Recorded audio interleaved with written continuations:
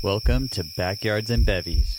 Grab your favorite bevy, pull up a chair, and enjoy the ride. Hey, B&B fam. This podcast is sponsored to you by BetterHelp, H-E-L-P. Is there something getting in the way of your happiness? I know when I traveled the world, I had many days where BetterHelp's worldwide service of licensed professional therapists could have helped me speak to someone no matter where I was in the world about whatever was happening with my life, and with zero judgment. With their ability to match me with a therapist that best fits me, I know my mental health would have been way better back then. Believe me, I needed it. But I'm here to share a way for you to take back control of your mental health by telling you about BetterHelp's awesome services they have for you to talk with a pro about your life through their app or just online. Whether it is a video session or some simple messaging, their team is here to help. I went to check out the app for myself just to see how easy it was to use, and after a series of questions, I was told I would be able to start matching with a therapist in under 48 hours. And what is super rad is that it's affordable and they even offer financial aid too. So come join the 2 million users that have already been helped and gain back control of your mental health by visiting betterhelp.com/backyards for 10% off your first month. Remember, BetterHelp is therapy done securely online.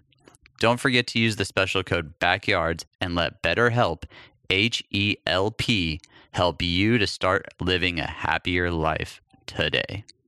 Hey, welcome to Backyards and Bevies. Indeed. Yeah. Well, actually, this episode is Studios and Bevies. Or Basements and Bevies. Well, I'm going to call it a studio because it's gorgeous in here. When you told me there was a home studio that I was going to come record you, and I was like, thinking in my mind, like, okay, there'll be a computer, there'll be a vocal room, and Right. But I didn't know that I was gonna walk into like a real recording studio. This is awesome, dude. Oh, thanks, man. The vocal room is the shower, which has awesome acoustics. But no, like I told you earlier, man, Amy, my unbelievable wife, has let me have the whole basement as a studio and kind of a hang room, and just like I told you, man, it's comfy. I've taken a lot of naps on this couch right here.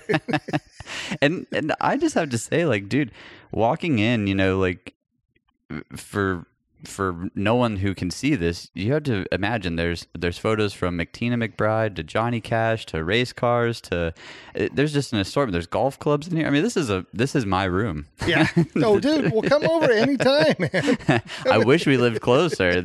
I mean, you're out and you have a great backyard too. I think we'll have to do a true Backyards and Bevies down the road. Absolutely, man. Yeah. Well, everyone, Bart Allman. Hi. And I almost like had it back. Remember, I was like, wait, I want to get the name pronunciation right, and I messed it up. See, but no, dude, this is awesome. So everybody, welcome to Backyards and Bevies. But we toured for a really short amount of time. I mean, we didn't even tour together. You were out writing songs with the band. That's what I was thinking. Did we ever share a bus? No, we never shared a bus. Okay. We obviously shared catering and front of house because you'd come out and hang out. And that was like early in the Florida Georgia line days. So we were still doing smaller venues, amphitheaters. I think there was a couple arenas that we had done. I would have been later on then. Okay. Yeah. Yeah. The one of my favorite things, and correct me if I'm wrong, please, is we were in West Texas, and I think Lex called your mom, and she brought out a giant tub of green chili. Yeah. And it was unbelievable. And it was on our bus. And I remember Lex going, dude, you remember PK, right? He's like, well, yeah. I mean, I remember about it. I didn't ever get to know him. Dude, that was the best ever. So your mom is that was chili saint. Well, and that was my stepmom. Oh, okay. No. And Wiley, every tour that I have ever done, they've always brought food out. My dad and my stepmom would always bring, and she's won like the green chili cook-off and that was Albuquerque. Okay, it was Albuquerque. Yes, that's right. The Isleta Amphitheater, and she's won like blue ribbons for, I mean, I don't even know how many times, like 14, 20 times. So that meal was always a meal that I would have her cook when I would come home from tour. Oh my gosh. So if I hadn't been home in months or years, years. and I'd be like, oh, hey, look, I'm going through Albuquerque. I wouldn't really, I mean, this is going to sound kind of mean, but I really wouldn't care to see them. I just wanted the food.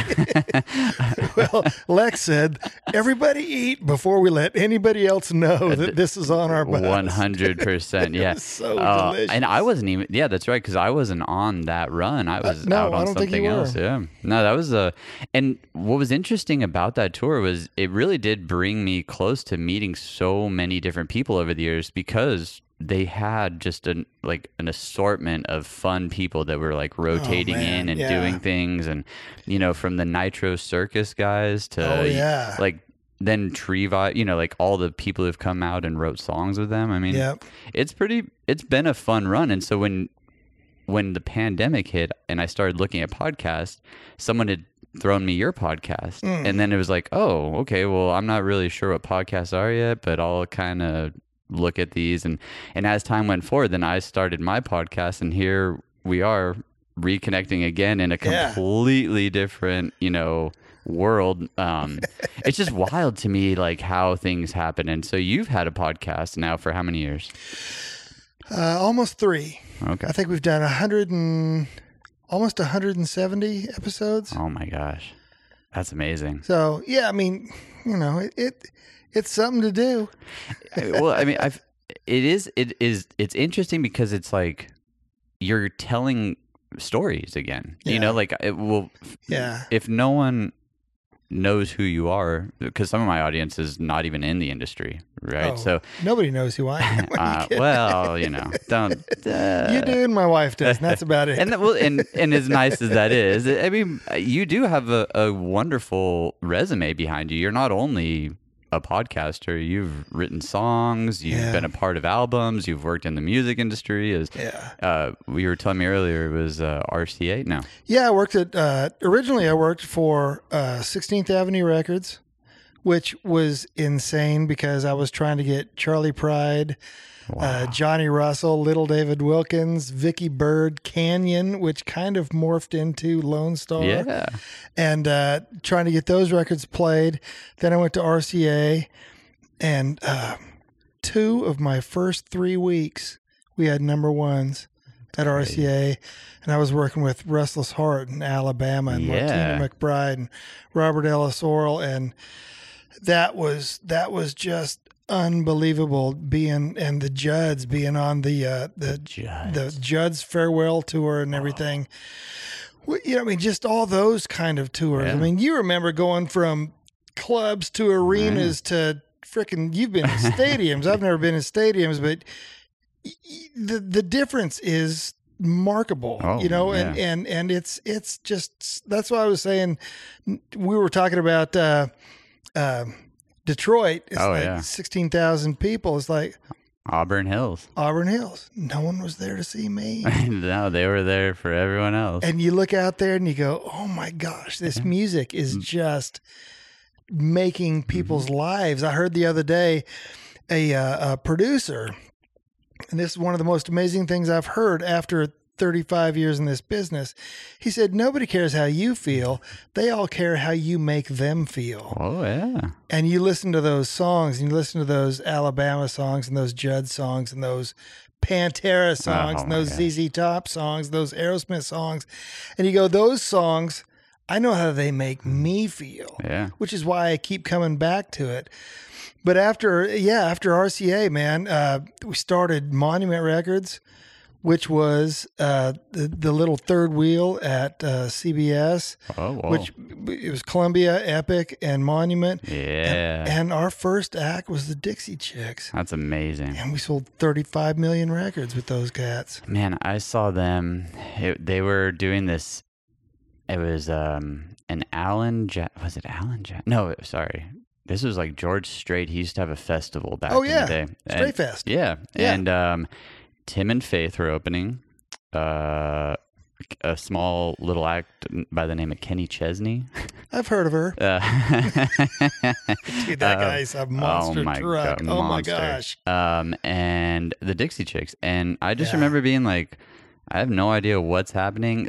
I didn't end up seeing the rest of the show because it got a big storm blew through El Paso, Texas, and they canceled the rest of them. But seeing the Dixie Chicks back then, it was like, whoa, that was new. Man. I tell you what, when Vince Gill on the CMA Awards said, "Ladies and gentlemen, there's a new sheriff in town," Yeah. he was not kidding. How many? And you said how many years were you working for them? 5. Wow, that's Yeah. so cool. And right at the start too. So I mean, I mean, I took them on their very, very, very first promo tour. I mean, little kind of a funny, tasteless story was I flew to Oklahoma City to meet our Dallas regional with the girls, and Natalie jumped out of the van and wasn't wearing a bra, and she's not overly endowed. I'm not trying to be rude. She's a beautiful girl. Yeah. But I go, "Natalie, you're not wearing a bra." And she jumps up and down. She goes, "Bart, I don't need to." It's like, oh, let's go. Let's get in the van. Let's go. Let's go. So years later, we're backstage and she's pregnant. And she goes, "Bart, look, I finally need a bra." And I go, "Great, here we go." Isn't it fun that like you meet the world sees them in one way, right? Yeah. And then we end up being close to these artists all day long because Oh we're on my tour. gosh. And they're just people that are having fun too. And there's nothing like whether it's farting or burping or sneeze, like they're just humans, and it's hysterical to have moments like that, though. I got a call from one of them who will remain nameless. She goes, "The toilet's clogged." I go, "I'll be right down." It's like you go down there and you go, "Because you know what? Yeah, you're playing dad Yeah, or brother. You're playing older brother. Older brother. Yeah. But they were wonderful, man. I love them to death. That's so cool. I wish they were still. I'll tell you what, man, yesterday, this is so stupid, but yesterday I was thinking, like, can you imagine Natalie, Chick, and the Chicks doing a duet with Chris Stapleton? Oh, that'd be awesome. I was just going like, holy crap, that would be huge. Yeah, it would be huge, and it would be wonderful. It would be. And everybody in the world would sing along. Music is just amazing. Yeah.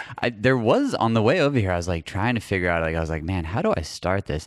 And seeing that you've been in this industry forever, I kept going back to, I was like, man, I wonder if, because I know there's a couple lyrics in my mind that every time I hear them, I can go back to not necessarily why I got into the industry, but something that just, it resonated in me all the time. And still to this day, I can hear the song. It's Blink-182. Yeah. And just and it's just a fraction of words. It's like, this is growing up. And it was like, whoa, that's such from them, they're like a joke, like not a joke band, but they were always like having fun. So for them to have like a lyric like that, I was like, okay, wait, maybe I do have to think of this as growing up. So I wanted to ask you, being that you've been with like Dixie Chicks and you've written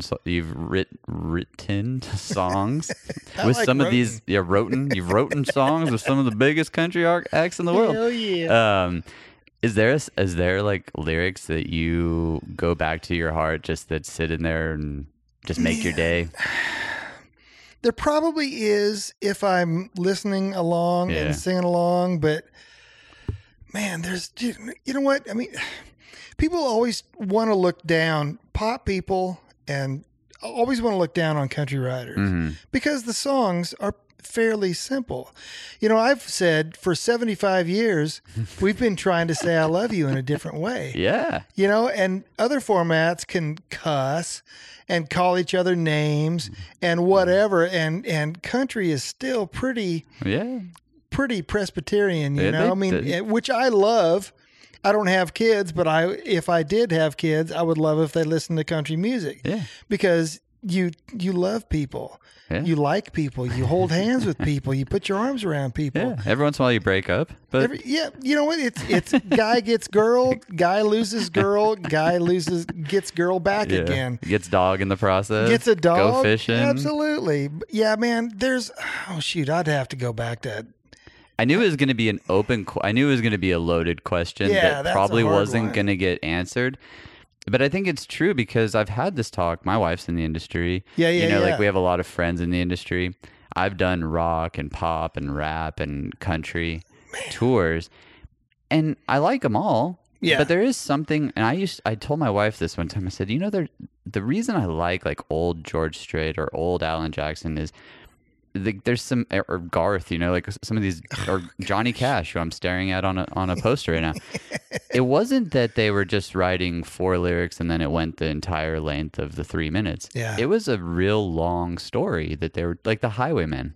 Oh, I mean, gosh. Some of those songs, you're like, wait, I'm listening to a movie right now in my brain. And then you get to put yourself in all these different pictures, and you can create your own vision of it. And there's something about the storytelling of country that's just always blown my mind away. Yeah.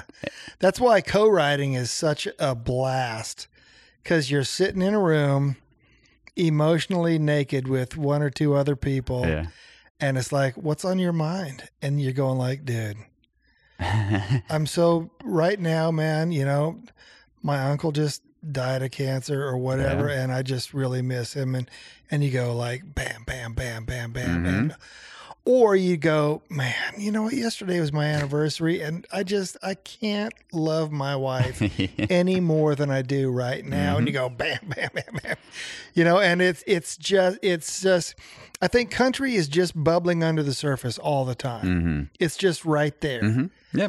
I mean, my wife puts it this way too all the time. It's like while all the other platforms have basically moved to streaming, like, there's good old boys out on their tractors that are still listening to the radio. Dude. And country is giant on the radio nowadays. Yep. And that, and whatever, there's leaving every genre on its own to do whatever it wants.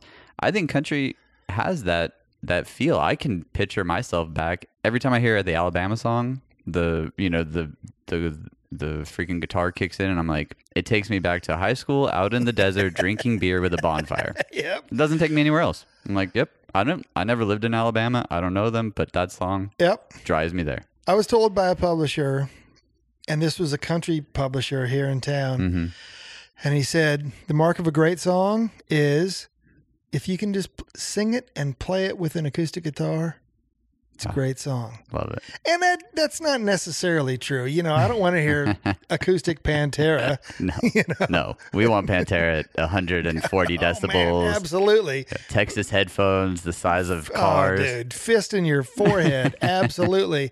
But as far as country goes, I mean, you really have to. I mean, that's just break it down. That's why Writers' Nights were so amazing when they were really cranking here in town. You'd have 4 writers in the round, sitting around 4 microphones and just playing songs acoustically. I can't imagine any other format where that would ever really work.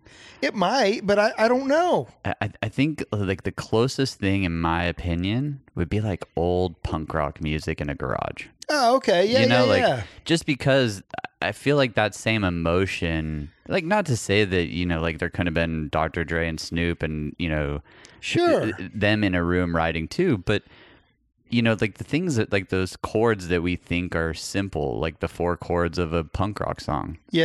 It's like, that is a simple song, but then you go back and you listen and they're like, whoa, they're talking about some deep, absolutely. Maybe it's political or maybe it's whatever. Like, sure. The Clash, they're not doing they're not up there like blowing these guitar lines away. They're not a Robert Plant, or Jimmy Page. Yeah. They're just up there speaking their mind, but it's in a gorgeous way. Why do we still love the Sex Pistols? Amazing. Bam. Yeah. And I really do think that that's why what's attracting to punk rock for me is the same that's really attracting to country to me. Yeah. And you would never look at me and be like, oh, that guy likes country, but I could probably name, like me and my wife will get in the car and we'll drive and I'll throw the country playlist on. She's like, who's this? I'm like, blah, blah, blah. Dude, John Michael Montgomery. I got to tell you, one of our favorite games, our favorite traveling games, is to put it on Classic Country on XM, and Amy will cover the thing, and a song will come on, and as fast as I can, I have to name the artist, the song title, hopefully the album title, and what label they were on, because I worked so many of those songs. So many of them, yeah. And if I didn't work them, if you were working them, I still knew what you were working. So, I mean, it's really been fun. And she'll sometimes just go like, holy crap, how did you know that? Yeah, and I can do the song and maybe the title of it, or the artist at least. You always know the artist, yeah. But that's a good game. It's fun, man. And it'll get you 4 hours down the road. Next thing you know, yeah, you're at a Buc-ee's down this way, and then you're like, whoa, we took the wrong turn. So RCA to then what was so RCA, and you started what was the name? Monument. Yeah, at CBS or Columbia. CBS. Down on Music Row, or Sony. was it? Yeah, it was. Yeah. Wow. And Music Row has changed. I mean, when was the last time you were down there? Do you even make it that way anymore? Now that you have this I wouldn't leave the studio, to be honest. We went. Yeah, no kidding. I think we were down there like 4 times last year, and my office is still there. Is it really? In the Sony building? That's cool. But yeah, it's sad. It's different. It's completely different. It's like, let's buy this building that has all this heritage, and tear it down and put it in a pay parking lot. Whereas I remember going over to one of my first writing appointments, and actually Amy worked there. Crap, I'm totally forgetting where it was. But I walked in and they said, "Oh, you're writing with so and so. Okay, let's put you in this room." And I sat down on a couch, whatever. Yeah. And she goes, "Oh, you're sitting where Roger Miller used to sit. Oh. That was his favorite place." And there was just a tear coming down my face, and I don't know that that's still there anymore. Because, I don't know that there's that reverence for songwriters. Mm-hmm. I don't know. It is hard. Like, since my wife works in the Starstruck building, it's a gorgeous building, a gorgeous studio, gorgeous, That building has so much history. Much history. And like, you walk through it and you're like, and that's what I always tell people when we go through. I'm like, it's not that just this one person's been here. Yeah. It's that there's been hundreds of people through this door that have not only molded, but like just defined certain times in country, or just gave country maybe a little kick, or, whatever it could be. And then you go down the street and there's, the ASCAPs and there's all these buildings. But then the more I drive down there, I'm like, where'd that building go? And where'd that building go? And it's like, I hope that they do keep some of that, because looking at your wall right now, there's a Stevie Ray Vaughan freaking, CD next to me. It's one of his guitar picks. And that's just so cool to me that there's heritage that you have here, and hopefully they do keep that stuff. Because I mean, like you said, you've been in this industry for a long time, and I think the heritage is man, I don't know why it's going away so much, and I don't know what. I mean, you talk about Starstruck. I mean, even when back in the days when like Cos Weaver was there, who's just one of my best buddies, and I freaking love him. It's like his ears and his opinion, formed their publishing catalog. Yeah, and you know what? And everybody's catalog is formed and twisted, not twisted bad, but it's morphed by people's ears and by humans. Yeah. And that's where, going back to the Dixie Chicks, man, we fought and fought and fought and fought with them, with radio. Radio hated the name, especially women hated the name. And we were going like, well, that's they called themselves the Dixie Chicks. Yeah. We didn't call them that. And then we ended up doing pretty good with them and having fun with them. But yeah, golly, man, music is all opinion. Yeah. And so there's never any right and wrong to me. There's always popular and not popular. True. But who cares? Yeah. You're going to get in your car and you're going to listen to a record on your way home of somebody that sold 2,000 records. Who cares? Do you love it? Absolutely. So then it's good, right? Yeah. That's what Eddie Van Halen used to say, was when it comes to rock and roll, there's good and there's bad. But it's only what I think is good. 100%. And so, and I like that though. I think that's like probably one of the coolest things when I was thinking about you being a songwriter and being in that room with people. If you're having fun doing it, that's really the kicker, because just because that song didn't make it to number one, it could be that special song that you're talking about that person gets to hold on for the rest of their life, and they can pass it down, and their kids and their grandkids. And that's what music, to me, I think I love the most, is that it starts to become this epic long journey that it'll be there forever. That's why these podcasts that we do, my wife and I talk about all the time. It's like, how cool is this? Is that our grandkids, or our grandkids, like so many what is it called? Generations down the road. Yeah. They won't know us, but they could sit back and watch these YouTube videos that will be like preserved forever on, who knows, then it won't be a USB key anymore. It'll be like a brain chip. It'll be implanted in them when at birth. Yeah, they'll just be like, they'll like just think about it and then boom, the vision of us will pop in their brain. But that's a really cool thing. And songs have always had that because we can go back and listen to songs that were written in, Dude, and I always ask writers and artists, what's your favorite song you've ever been a part of? Mm-hmm. Whether you wrote it, sang it, or not. I mean, and nobody ever picks the hit. Nah.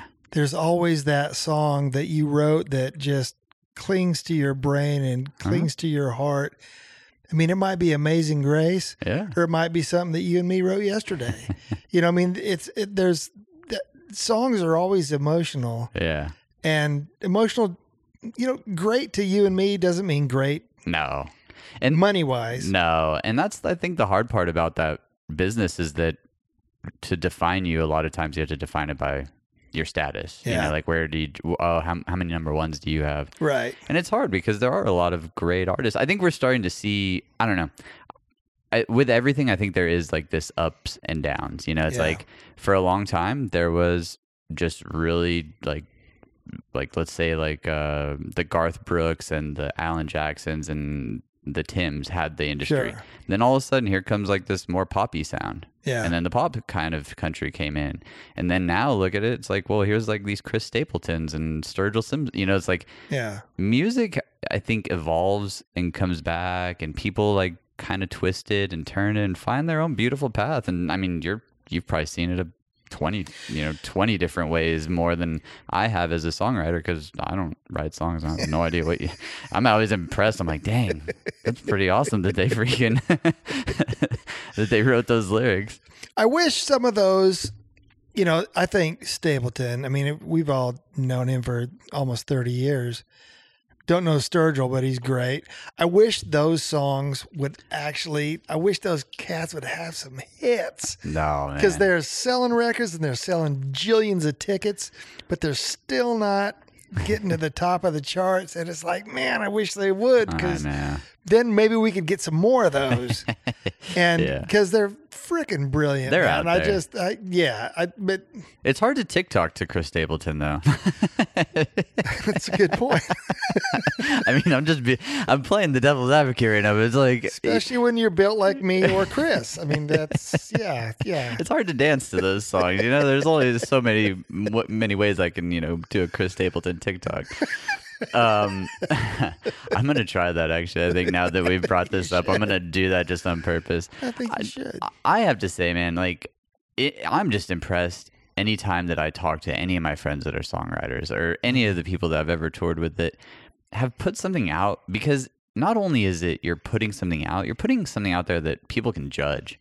Yeah. And I think it's easy for people to look at something and be like, oh, that's trash.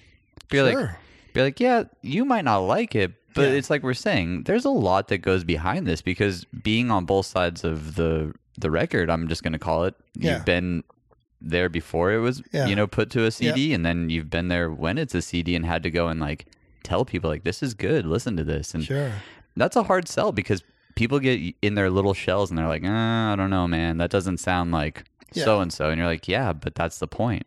If everybody sounded like so-and-so, then we'd have one concert. Yeah. I remember when I was at RCA, we had an artist named John Randall, who I love with all my heart.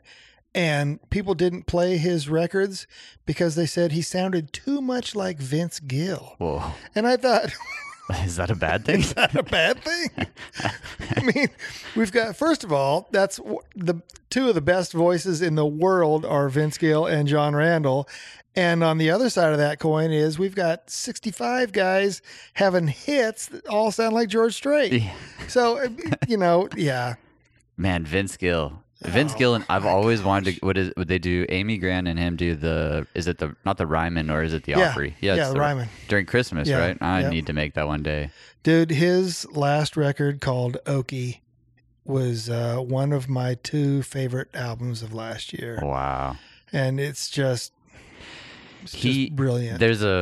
You've seen Step Brothers, right? Yeah. And he's like, I'm the whatever about his voice being the sweet baby angel voice from the wherever.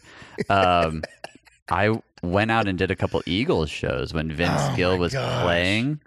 I'm not gonna lie to you, I like the Eagles, but Vince Gill brought like a little bit of like. Yeah, I really like the Eagles now. Yeah, like no offense to those guys, like great songwriters, great musicians, great like performers. A little boring to watch live because they just stand there. Sure. But, hey, they have the right to. Well, but Vince Gill, when he's over there stage right, I was like, dang, this dude is just. There's something about his voice. Dude, it's such an overused cliche, but when you go like, he could sing the phone book and it would be great. He's literally the guy that could go, Almond, Abercrombie, Anderson, and it would be like, oh my beautiful. Gosh, yeah. Like, what album are you listening to? This is Tennessee White Pages by Vince Gill. It's amazing. It's gone platinum 14 times. I'm looking for a tow truck, and it's great. No, my God. I can't wait to wait here. And what's funny is we love his voice, but his kids probably, like, I don't know if he has kids, but I could just imagine he's, like, singing in the kitchen. They're like, Dad, shut up. Well, one of his daughters has a record deal. But yeah, you're probably right. You know what I mean? Like, we think it's, like, the most amazing thing, but he's probably saying to them a billion times, they're like, Dad, okay, we get it. You're Vince Gill, bro. Dude, nobody believes that you're really grounding me. Yeah, no one. I don't. You have that sweet, high, lonesome harmony. That didn't work. Have you ever written at the what's the little venue? And I'm gonna space on the name, but it's like a giant house, and then there's a little amphitheater out, kind of like off 24 here in Nashville. I forget the girl, not Patty Loveless. It was like... Have I ever written? Yeah, there was like I went and did a show at this house. Not the Fillmore. I'm like totally spacing on what this... But it was crazy. Like, we did this venue, and it was in the middle of like this little wooded area. And then they're like, oh yeah, that's Patty LaBelle. Not Patty LaBelle, but... Loveless? Oh, no, it's not the Loveless. No, you said Patty Loveless? Maybe. I don't know, but it was like I don't the know. Fontana. The Fontaine. I know, Fontanelle. Yes. God, I knew it'd come Barbara to me. Mandrell. I was so off. I was like the furthest, like, I was like, yeah, Whoopi Goldberg, like that girl. She had a song. I think Whoopi Goldberg and Arnold Schwarzenegger used to own it. Yeah. Or Barbara Mandrell. I wrote with a really good buddy of mine that lives right down the road from that place. I've never actually been there. Really? I've heard it's fantastic. It's a 3,000 or 4,000 seat place, right? It's a really intimate, concert place. Yeah. And then up the hill, you can go and do, I think, a day tour during the time of like her house. But at night, Babs. Well, they opened it up for us to shower and get it. Like, they were like, all the roadies were like, oh yeah, just go up the hill. There's some food upstairs. And I met this guy there, but he gave me a tour, and it was so cool because he was like, oh yeah, if you go look at this one pole, there's all these like, songwriters have signed their names there. Oh, yeah. It was just, they had a really big wooden room that you could just imagine a bunch of... Just don't go rummaging through the underwear drawer. just stay. I actually showered in her marble shower. No, I swear, because like, I'm like one of those guys when I toured, I'd be like, oh, is that where the Michael Jordan's dressing room used to be? They'd be like, oh yeah, that's the Bulls. That's the Bulls. They're like, you can't go in there. Be like, well, yeah, but is it cool if I shower in there? They're like, no. I'd be like, are you sure? So I always pushed the limits wherever I was, just because it was like, what a story to tell, dude. I always took the road on the road of, am I ever going to be getting paid to be here again? No, probably. I don't know. We don't know. Maybe. Probably not. I always I'm taking a shower in Michael Jordan's shower. I used to walk the venues and I would hit the handles. It looked like I was about to rob the place probably because I was just going and seeing what doors are open. I've ended up in so many cool little rooms. That's great. Like interview rooms, like trophy rooms. I've gotten into some trouble though. I ended up on the big screen one day. Like everyone's loading in and they had the big screen playing above us. Like the Jumbotron, and I found this interview room, and I just like went and like started talking in this mic. I come back out and it was like, dude, you're on TV up there. I was like, oh dang, look at that. Hi. They're like, can you get to loading in now? I was like, oh, yeah, my bad. One other thing that was fun to me was NBA locker rooms. The showers were always like 9 feet tall. Yeah. So no matter where it was pointing, if you chose the one that wasn't correct, you just had to choose another one because there's no way that you were ever going to like move the shower head, And that hot water was cold by the time it got to us because we're normal size. Yeah, Toronto in the winter, not fun. Dude, I remember taking Martina McBride to Minneapolis to sing the anthem for the Minnesota Wolves. Oh, yeah. And, when you're watching it on TV, and I'm dumb, but I'm not stupid, everybody's the same height. So you really don't think about them being how tall they really are. So we're in the hallway as Christian Laettner and those guys back then are walking past us, and you go, whoa. So that's what 6'10" looks like. Holy crap. And me and Martina just looked at each other like, dang, we are like little baked potatoes down here compared to those cats. 100%. And it's unbelievable. So, and then you see shoes and shower heads and oh my gosh. Starts to blow your mind. The chairs that they sit on, you're like, what in the world? Yeah, they're folding chairs. My feet don't even touch the ground when I'm dangling on them. No. And it's funny. Yeah, you're right. Because like we see him on TV and you see the coach standing next to him. Yeah. And you're like, maybe you've never heard of that guy, but he used to play basketball for a reason because he also is like 6'10". Yeah. And so, you like have this false perception of like how tall they are. For some reason, I would always run into players in Dallas, like looking at your shirt where actually I saw Vinnie Paul walk through the back one time. And I know it was at a Nickelback show. I mean, whatever. I probably would have like jaw hit the ground if I saw Dime, but it was already past his time. But big up to Dime. But I love the shirt though, but I would always end up getting stuck next to the players. Like I'd be trying to get through the hall, and there'd be like Dirk Nowitzki. I'd be like, excuse me. And he's just like this giant man. You're like, I guess I'll just kind of walk behind you because I can't go this way and I can't go that way. And you go, you're 7 foot tall. How are you that graceful? This is just absolutely stupid. One time, one of them was looking through the curtains, like because they closed the big curtains, like in the Voms, And you looked underneath him. Well, yeah, he's looking through it. I'm like, everybody knows who you are because you're as tall as the freaking curtain is. Like, at least get on your knees and look through it, and no one will give you a hard time. Did you ever hear the Dallas Stars theme song that Pantera wrote? I knew that they did. I've never heard it though. Gotta find it. It's awesome. What's your favorite Pantera song? Oh man, which is my favorite dog? Which is my favorite guitar? All of them. Yeah, to me that's just one of those. I mean, I know some writers go, "Oh, my songs are my precious children." I go, no, they're not. They're just Kleenexes. Blow your nose and go on to the next one. Well, this is a good segue then, because then I was going to ask you this question. Though you're in the country music business, is rock and metal and that heavy stuff the genre you would go to if it wasn't country? Yes. My whole thing, when I left the record business and just started writing, and we were writing 150 songs a year. My whole thing was write country during the day, get in the car, and I'm sorry to sound like a broken record, throw in Pantera, throw in Rush, throw in Aerosmith. Ooh, yeah. And that would it was kind of a wasabi for the brain. Mm-hmm. And it would kind of cleanse my palate. And then the next morning, I would get up and I could not wait to write country music. Oh, that's cool. And then again that evening, Pantera, whatever, cleanse the palate. Yeah. And so everything was always fresh to me. I like because that. I always wanted to have a foot in both worlds. Yeah. And that way I always also enjoyed everything. Everything was always legitimate. Nothing, I didn't look down on anything because I was never above anything. Yeah. And my favorite kinds of music were actually classical and jazz. Nice. Because those two formats of music were so out of my realm, out of my own ability. Yeah.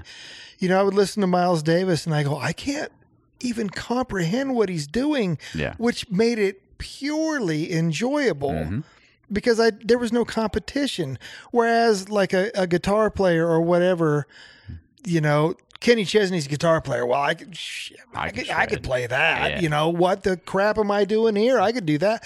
There was nothing like that. Yeah. And classical, of course, was just, I mean, instrumentation alone. Beauty. Yeah. And so that was perfect. So I always tried to find enjoyment and yeah, just enjoyment from all sorts of different kinds of music. That's a really cool, and the way that you put that was really cool. It like cleansed your palate and just like allowed you to go to a different place and then come back out and say, all right, let's do a song. Absolutely. And you know what, man, and not to interrupt you, and I'm sorry about that. No, go. But I remember Craig Wiseman telling me, he goes, you know what, everybody always talks about music as art. Art.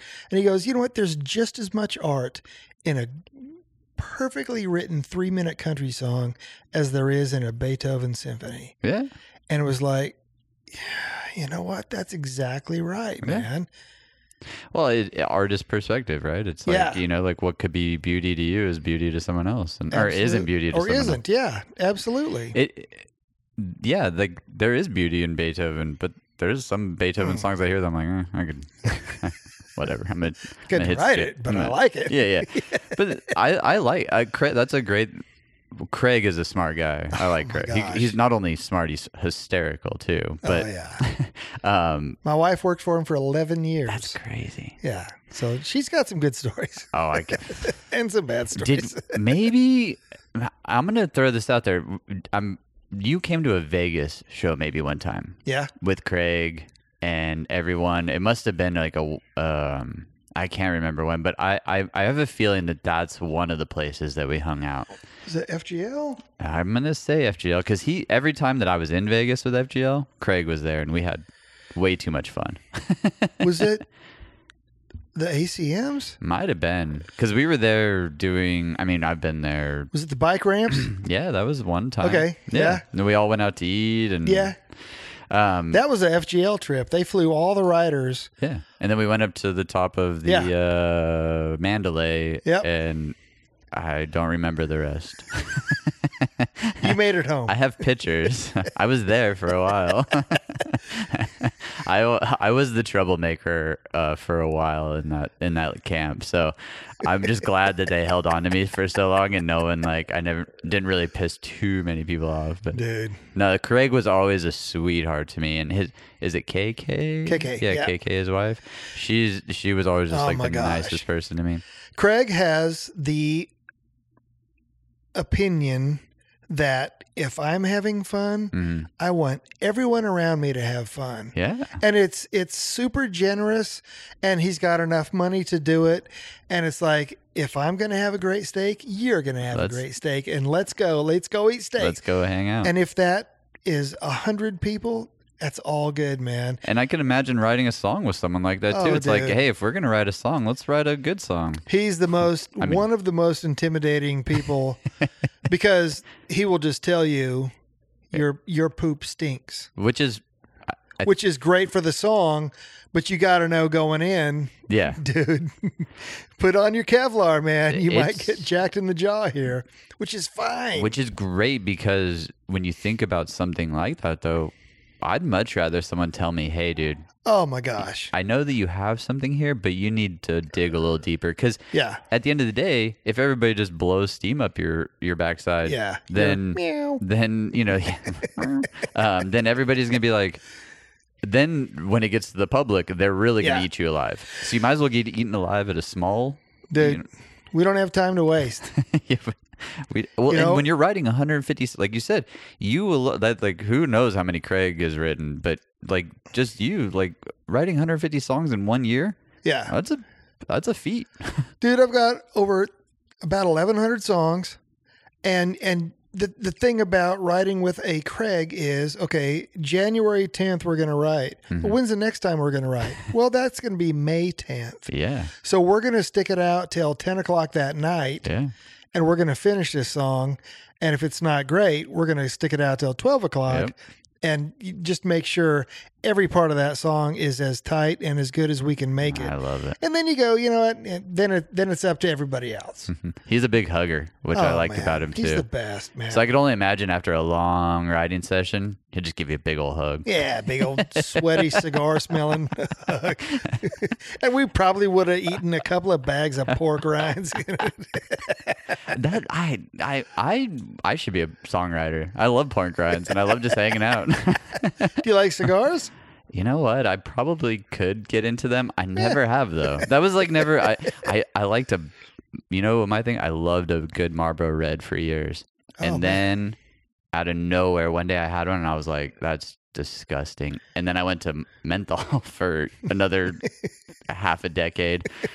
And when you were on the rap tours? No, it was actually surprisingly. I did like a festival in the sun one time, probably like a giant rock festival, right. And I was hungover, and I'm pretty sure I just had like a normal like Marlboro Light, and I was like, "This is horrible. What am I doing? I feel like I'm dying. Like it's heating me up. I just want to go crawl in my bunk." I have a fire in my hand. And then someone was smoking a menthol, and I was like, I've tried one before, but I'll try it again. And I was like, it's like a whole, like I'm in an ice skating rink right now. This is magical.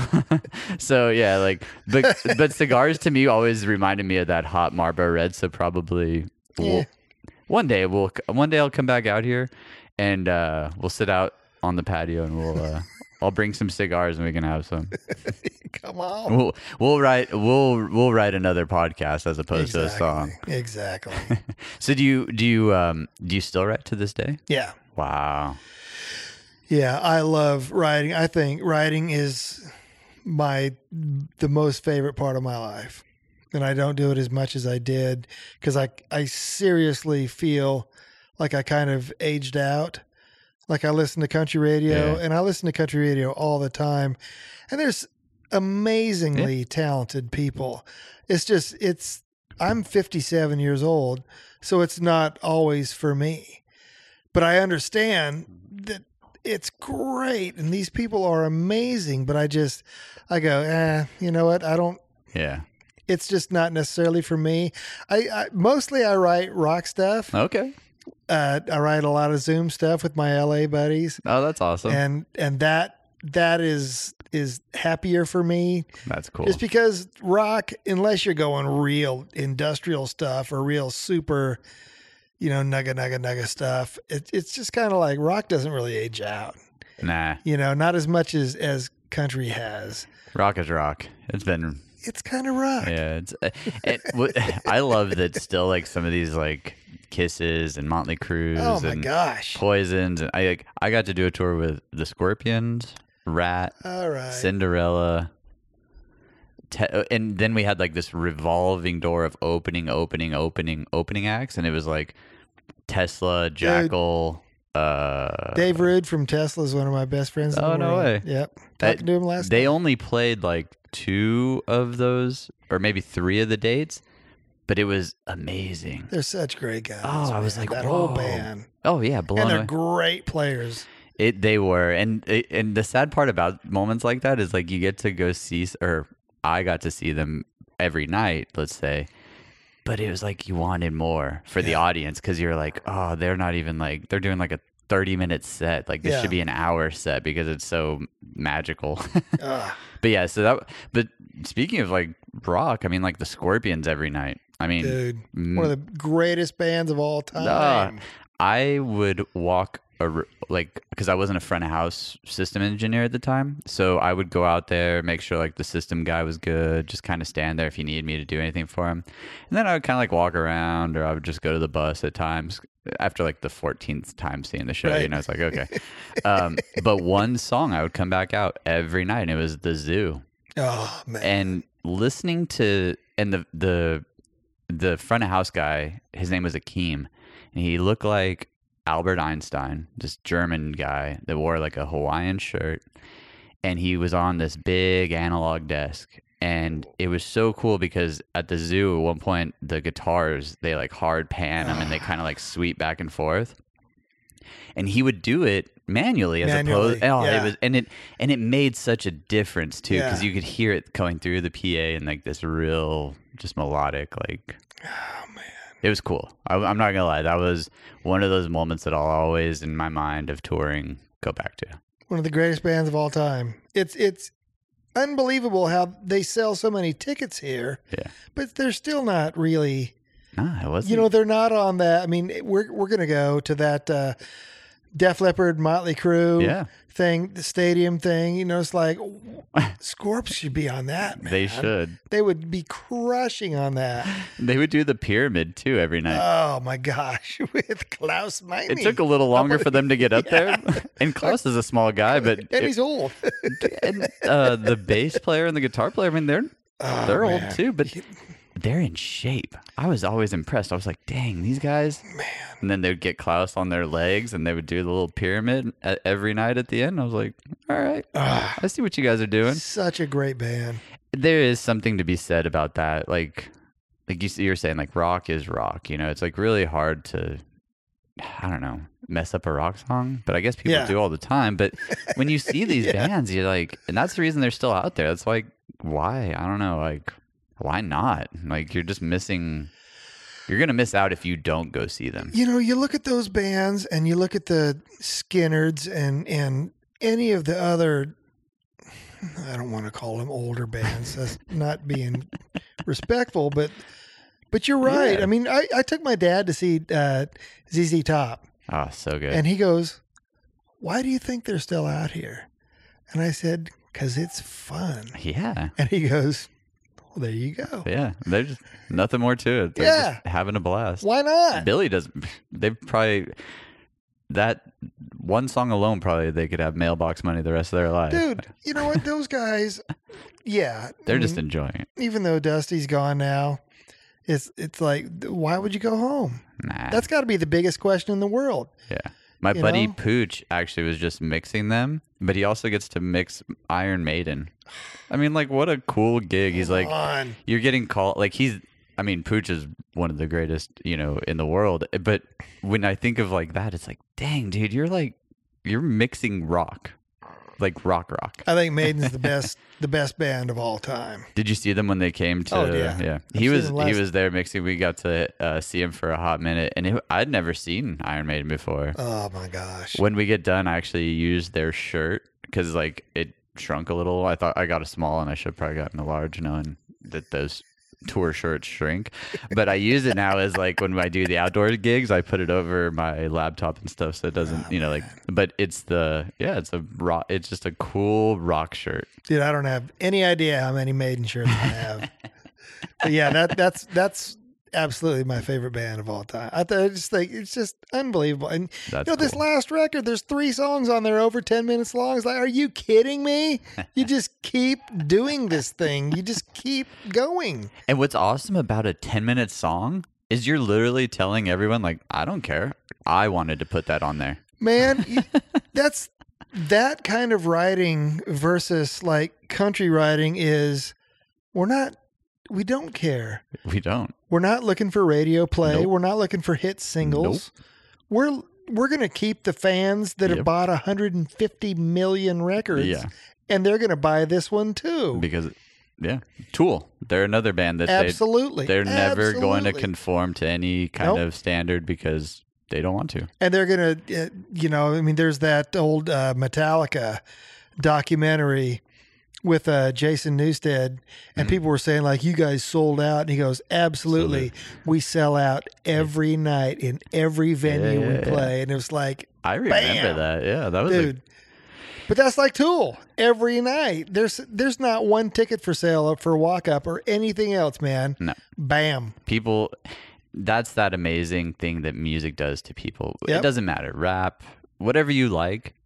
You're going to find that song, and it's going to either be the beat that gets you or it's going to be the lyrics, And then so being a songwriter, there's just that magic that has to happen in a room. And whether it goes to number 1 or whether it just stays for the fans, they are going to love it.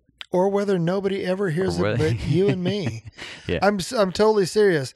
When you talk about 20 minutes ago, you were talking about having a great day. Yeah. I got to that point after having just the couple of hits that I had where I just said, from now on, I just want to have a great day. Yeah. And if I know you're a great writer, but you're a bad person, I'm just not going to write with you. Yeah. I'm going to go over here and I'm going to write with this guy who's probably not as good as you are, but we're going to have a great day and we're going to have a great lunch and we're going to talk about our awesome wives. And that's just, and I just think happy people write better songs, just like happy employees are better employees. 100%. And so I just always wanted to make sure that I have a good day every day.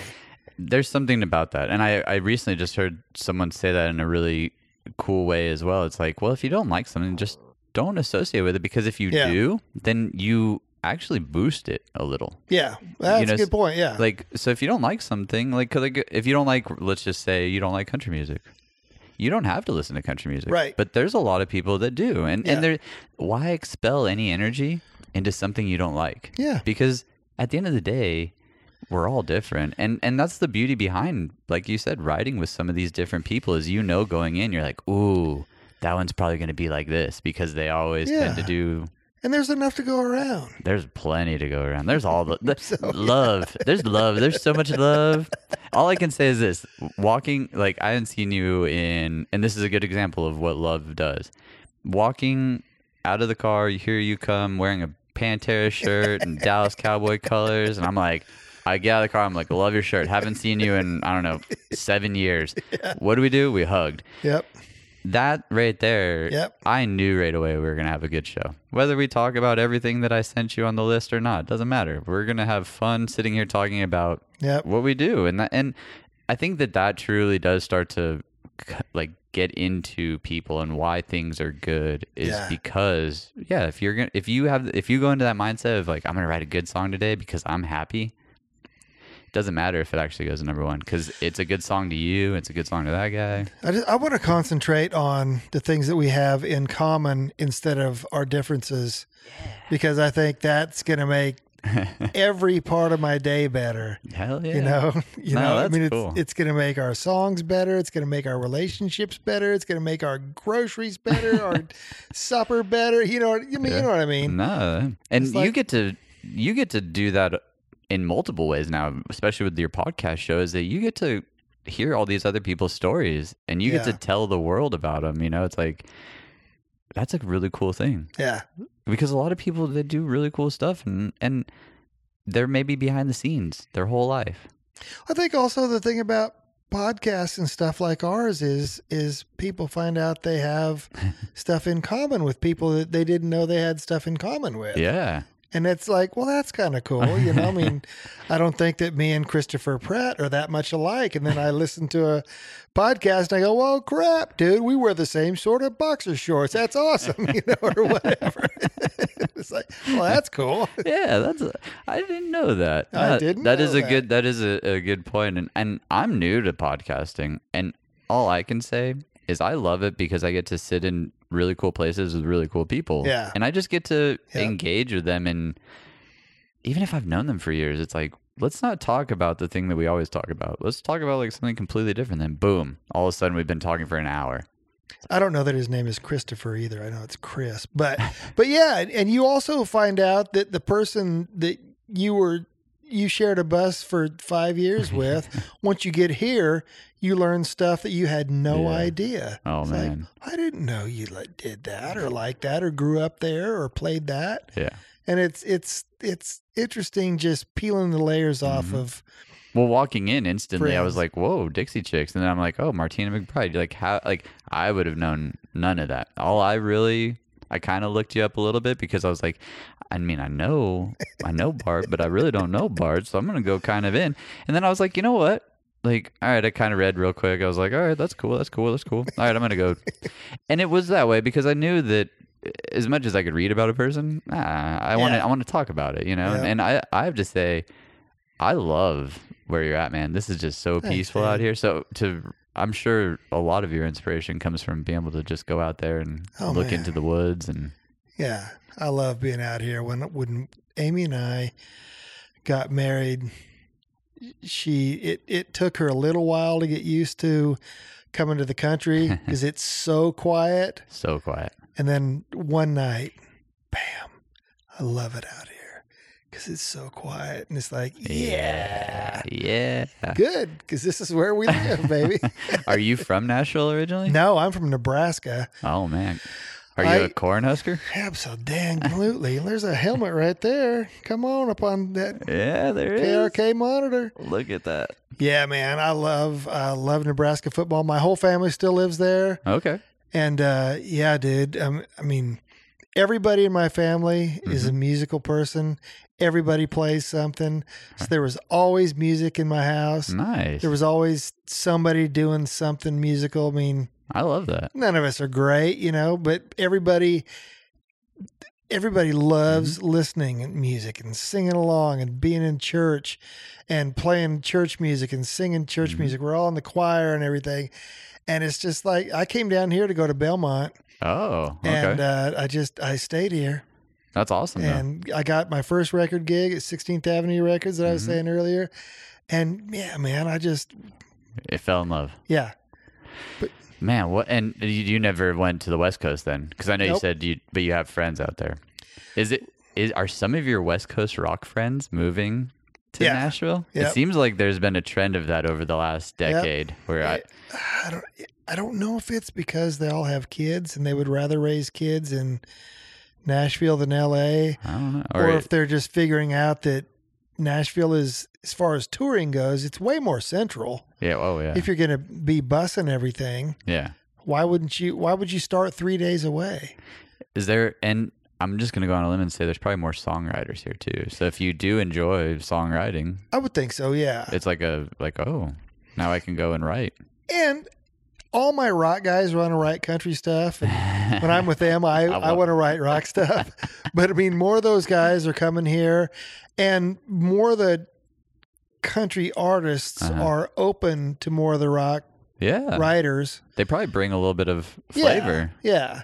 And a lot of musicians too, like Tommy Clafudos just got here. I'm sure I'm pronouncing his name wrong, but he's Ozzy's drummer and stuff. And, he's a freaking great drummer. Yeah. But a lot of those rock guys, Scott Borchetta just signed John 5. Oh, wow. So he's been in and out of here a lot more. Dude, John 5. Dude, he's unbelievable. And I told you, I'm not like I don't really know guitars. I really don't know, I'm the audio guy shouldn't be an audio guy. I should just be the friend that brings drinks to people on tour. That's really what I should have done.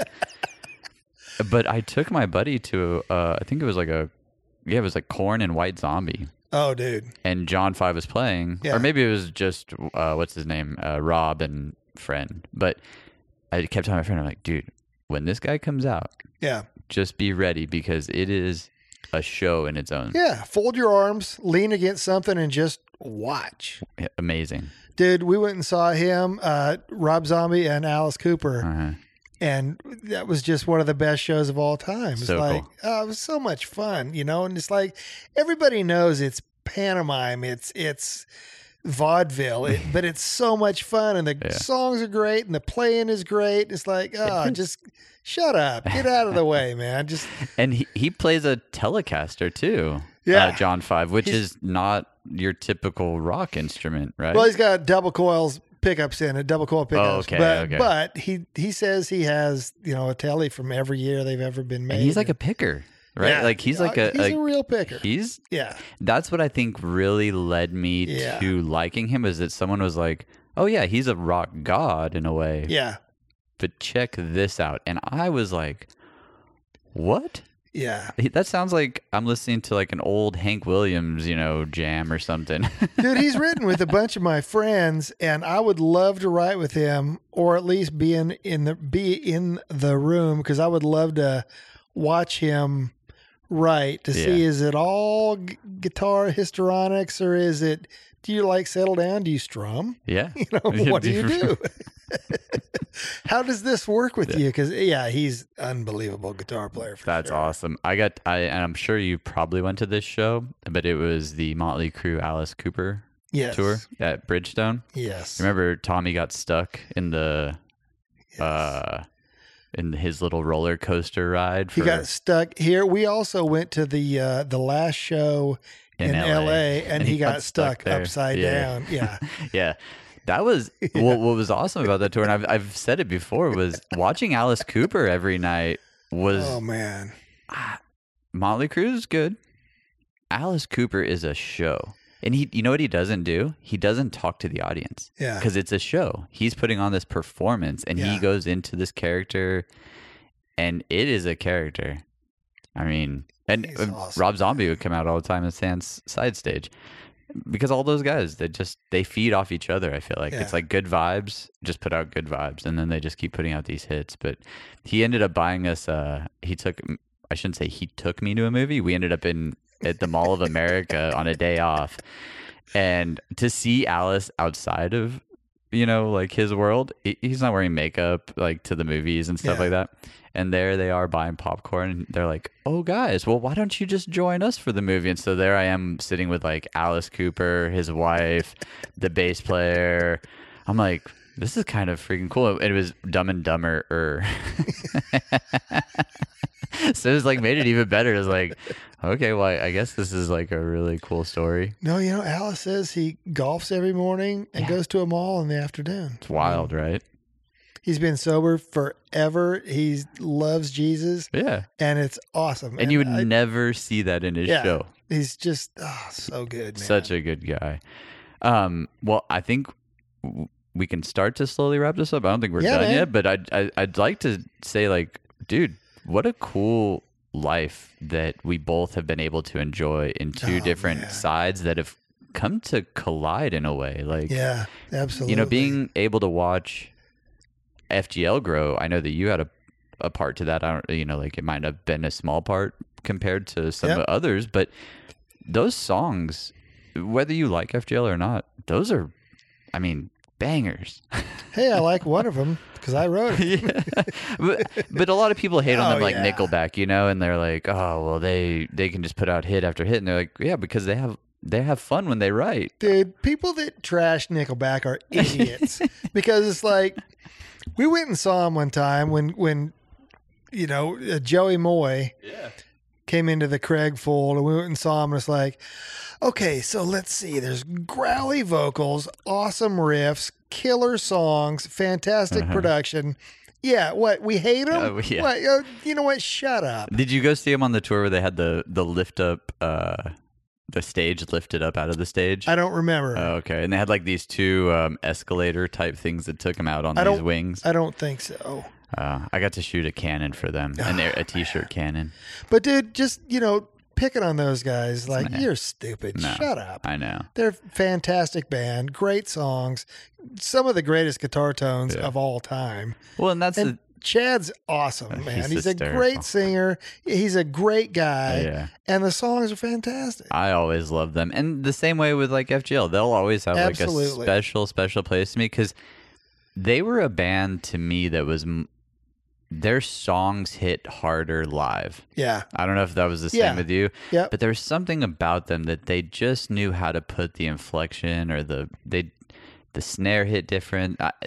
The great songs, but their lyrics, though, like you said at the beginning of this, could seem simple to some people. Yeah, were really big lyrics, dude. So I think it's awesome that you've had a chance to write with not only them, but I mean, I was looking at the list and I was like, whoa, this is pretty cool. Yeah, and Tyler especially, not to take anything away from BK, but Tyler is such a good performer that when you hear those lyrics, you believe those lyrics 100%. And that band, they've always had a great band. I don't know who's going to be out with them when they're doing festivals this year because they fired the whole band. Yeah, but I'm sure they'll get young smoking guns that are going to come out and crush. It's going to be a great show. Yeah, but people go like, people want to poop on bro country. It's like, dude. You know what? You know what's great about bro country is it's us. Yeah. Who doesn't like sitting on a tailgate, drinking a beer, looking at pretty girls? Yeah. Nobody doesn't like and that. High-fiving. And high-fiving. Yes. And those guys And like Luke and Aldine and those cats, they're the biggest bro country guys in the world. Great and shows. They're fantastic at it. And great shows, great production. The sound's great. Everything's great. Yeah, I've always enjoyed it. I love that that's a memory that I get to share with you. Oh, man. You know, because absolutely, it was such a big part to my career. And now, as we've been talking, I'm picturing some of the moments that we got to share. And it's cool because that's what music does. It shares moments with people, whether, you know, there's artists that I'm not even like Chris Stapleton, but I can picture when that first album came out, I remember how happy people were. Oh, man. And I remember everybody was playing it in all their cars and all the buses I got on. And I can picture how great that made people feel. Even though it didn't make me feel that way, I was like, this is cool. I've never heard of this guy. And they're like, you've never heard of Chris Stapleton? Then like, shortly after that, I ended up doing a show with him on this beach in Philly. And I'm like, well, if I don't know him now, I'm going to know him now. Yeah. No, I've never heard of Chris Stapleton. I've been out with Queen. Yeah. Sorry. Yeah. My bad. Sorry. I was just touring the world with Alicia Keys. Who's sorry. this Chris Stapleton feller? He's not that big in Tokyo. And that's the idea. Oh my gosh, we talked about this a little right before we got on. I have been that guy just because I've been so arrogant about some of the cool artists I've worked for. But there are so many young artists and so many old artists too. And I say old that have just been around and done it for so long that are great. And I think that people like you that love this stuff, you'll continue to push those people. You know, even if you don't write as much, I can still see you going to a write and giving it the 100% because you love it. I'm never not going to be a fan. Yeah, well, that makes sense. You know, I mean, we're always going to, even all the contacts we have, we're still going to be buying tickets for something. 100%. We're still going to be buying music. Mm-hmm. We're never not going to be fans. That's a good point. You know, and it's like, that's pretty cool. I love it. Well, I think that let's end on that. That's a good note. All right. I like that. We'll always be fans. And if you're not, then there's something we got to rethink it. But I like the way that's a good end to this. But I think we should do this again because there's still so much to what you do and what you've done in this industry. I think it'd be cool to have you back on in the future and cool. let people hear more, maybe the writing process. Okay. Because I think there's something to be said about each person has their own way of getting to something. Yeah. It'd be cool to hear your way, and like you kind of hit a little bit on it, like you listen to certain music one night and then the next morning you wake up. But I still think that there's a progression even inside of that next day that allows you to put out a hit, you know? And, sure. And I would love to actually, and we didn't really touch on this either, but I would love to hear kind of like the emotion behind hearing your first song on the radio. Good. I mean, and I don't want to cut it short, so I'm not even going to ask right this second, but I want to know that. So I think we set this up for, down the road. We do another one, and we do more of a spotlight. We had too much fun talking about all the other cool things. And I'll come to your place next time. Yeah, I'm down. Absolutely. So, well, I thank you so much, Bart, awesome, for your man. time. Thank you. Dude, beautiful room. I love this old record player. If you are not watching, I just highly suggest going to YouTube, subscribing, and then fast forwarding to the end if you already listened to this. But that is really cool. That's my life-size Grammy. That is a life-size Grammy. That is 100% a life-size Grammy. Graffanola. That's pretty. She still work? I don't know. That was my grandparents. Wow. I don't know. It has well, we're not going to find out. But I'm going to say that that's a cool piece to have in a room now. Dude. All right, Backyards and Bevies fans, we thank you so much for your time. Cheers. Thank you for listening to us ramble on about amazing music. And next time, let's my house. We'll talk about some more songwriting. Absolutely. All right, everyone. Cheers. I'm going to give my buddy Bart here a little cheers and bottoms up. Oh. Cheers, friend. Cheers. Yeah.